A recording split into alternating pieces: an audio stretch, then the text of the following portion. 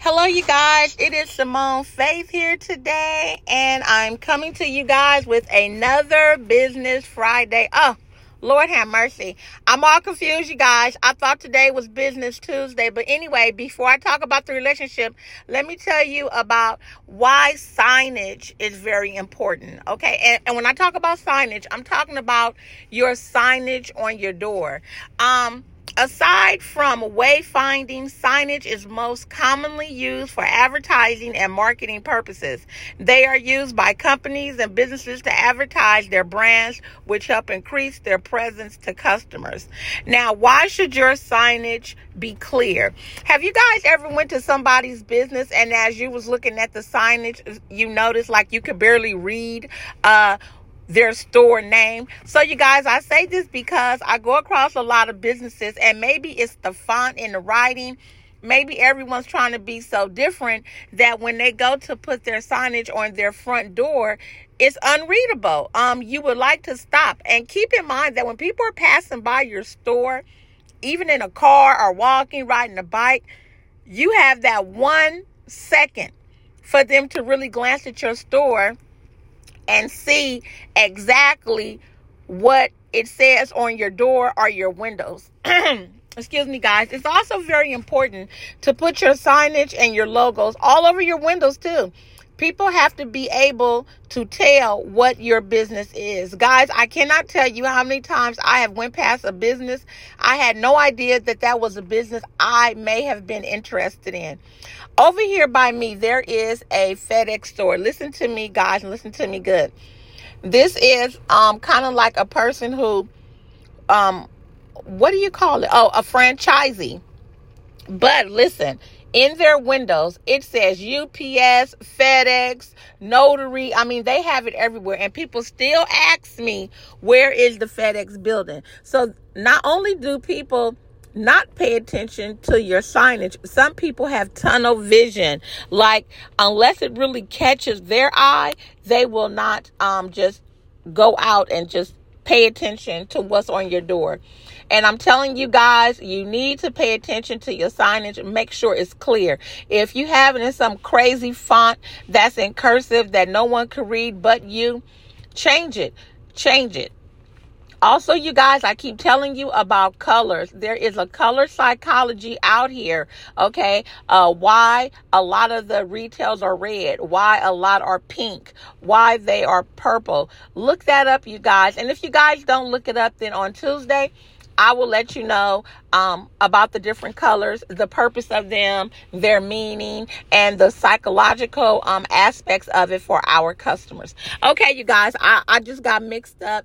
I'm so used to talking about business with people. I just assume, it's backwards. You guys see how my weekend is starting off already.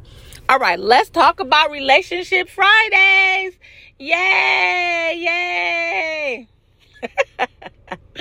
Okay, you guys, wait a minute. Let me pull out a letter. See, that's what happens when you make a little money. You start eating, that belly get big. You can't even bend down. Okay, you guys, so you can't see me, but I am here in my car before I go to my business. I'm opening up a letter. I have no idea what it's going to say. It's sealed, and I am opening it right now. All right. Let me kind of scan through this. If I can get it out. People, when you write me letters, do not stick a thick piece of paper in a tiny little envelope. How do you guys expect me to get that out? Okay. Blah, blah, blah, blah. Dear Simone, blah, blah, blah, blah, blah, blah, blah, blah. Blah, blah, blah, blah, blah. I am a 38-year-old man.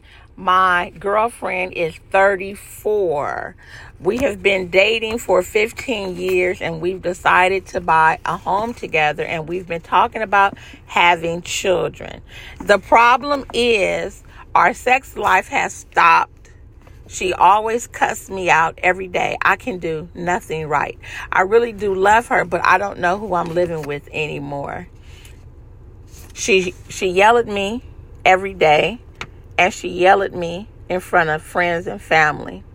Sometimes I just want to kick her ass. I don't know what else to do. I don't know if I should leave or if I should stay. Help. All right, dear help. Let me tell you this. Sometimes we marry, or since you're not married, sometimes we marry or get with people who are narcissists. And I say that because maybe she wants to assume all the control. But let me tell you, this is your opening to leave. If you're with somebody and everything is your fault, you can do nothing right. They don't say how great you are in the bed or how well that you please them. Then it is time for you to pack your bags and go. And don't say you're packing and praying, because you can't do both, okay? If you packing, go. If you praying, stay. But I'm going to tell you, you have no bones in this fight. So it's time for you to go. You know, if you feel completely disrespected and talking to her doesn't work, seeking counseling doesn't work, then it's time for you to go. You know, there are some women that when their man or husband want counseling, they will call them like, excuse my English, you know, call a man a bitch for wanting to go to counseling. Like, that's not normal. Like, you know, why should you want to go to counseling? Because I'm going upside your head or I'm cussing you out. Deal with it. You're a man. I'm going to say this to the women. I know I have a lot of listeners who talk to their men like dirt. That's just what you do.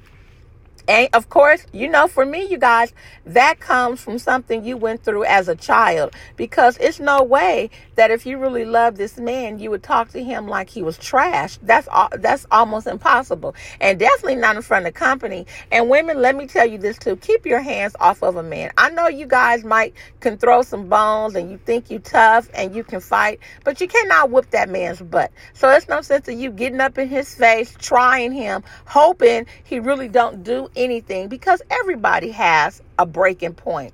So I'm going to tell you, Mr. Help, leave. You know, what's making you stay? You guys bought a house. You're not married.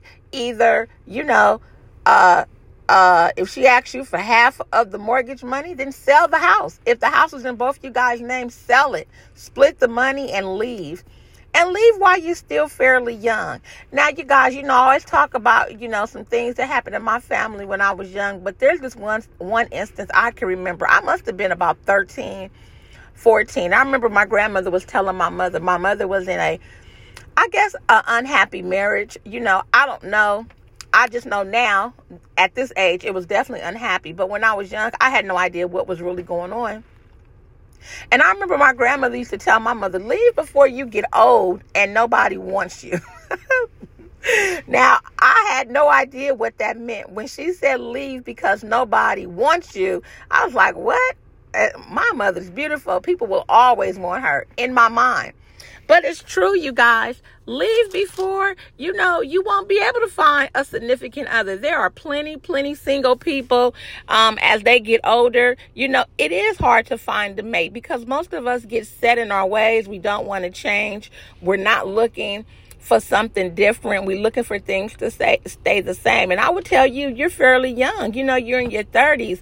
You know, if your ultimate goal is to have children, have a wife, then this is the opportunity. You know, why would you stay and get abused and then get abused to the point where you feel like you want to knock her in the head?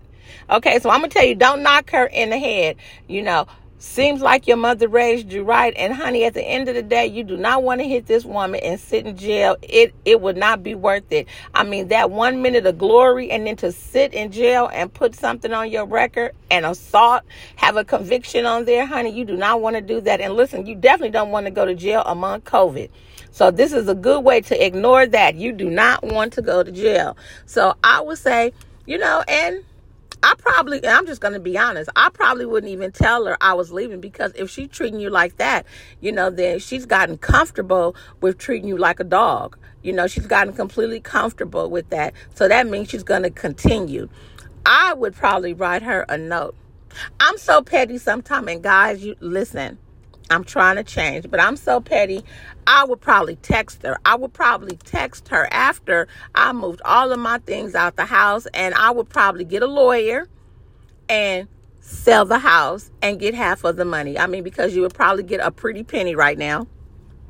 and let her go. Now, some of my listeners, maybe you feel different. Maybe you feel like, he should put up with her, hang in there. It's okay. No, same thing I would tell a woman. If this is not your husband and a man is abusing you and talking to you crazy every day, you could do nothing right. Everything is your fault. If the heater break down, it's your fault. If this happened, it's your fault. Then something's wrong with that narcissist. Something is wrong. It's time for you to go. I would tell you, pack your bags and run as fast as you could, just like a Tom and Jerry cartoon. Get out of there. You guys, we allow people to treat us wrong. We allow that. I can't really baby you, Mr. Help, because this is your fault. Because the moment a person starts cursing you out, you are an adult. You nip that in the bud right then and there and say, wait a minute, I don't speak to you like that. You're not going to talk to me like that. And if you are, it's best that we go our separate ways. I don't have a clue why we, as men or women, stay with people who talk to us crazy. I mean, I don't know if that's a low self-esteem in people. I don't know that if people are so in love, they're willing to put up with anything, because that would drive somebody batty. Can you imagine somebody cussing you out every single day? Every day you wake up to a miserable person every day. They don't say good morning. They don't say good night. They don't want to kiss you. Why are you looking at me? What? Good morning. What? Can you imagine that every day? Honey, I would have already been gone.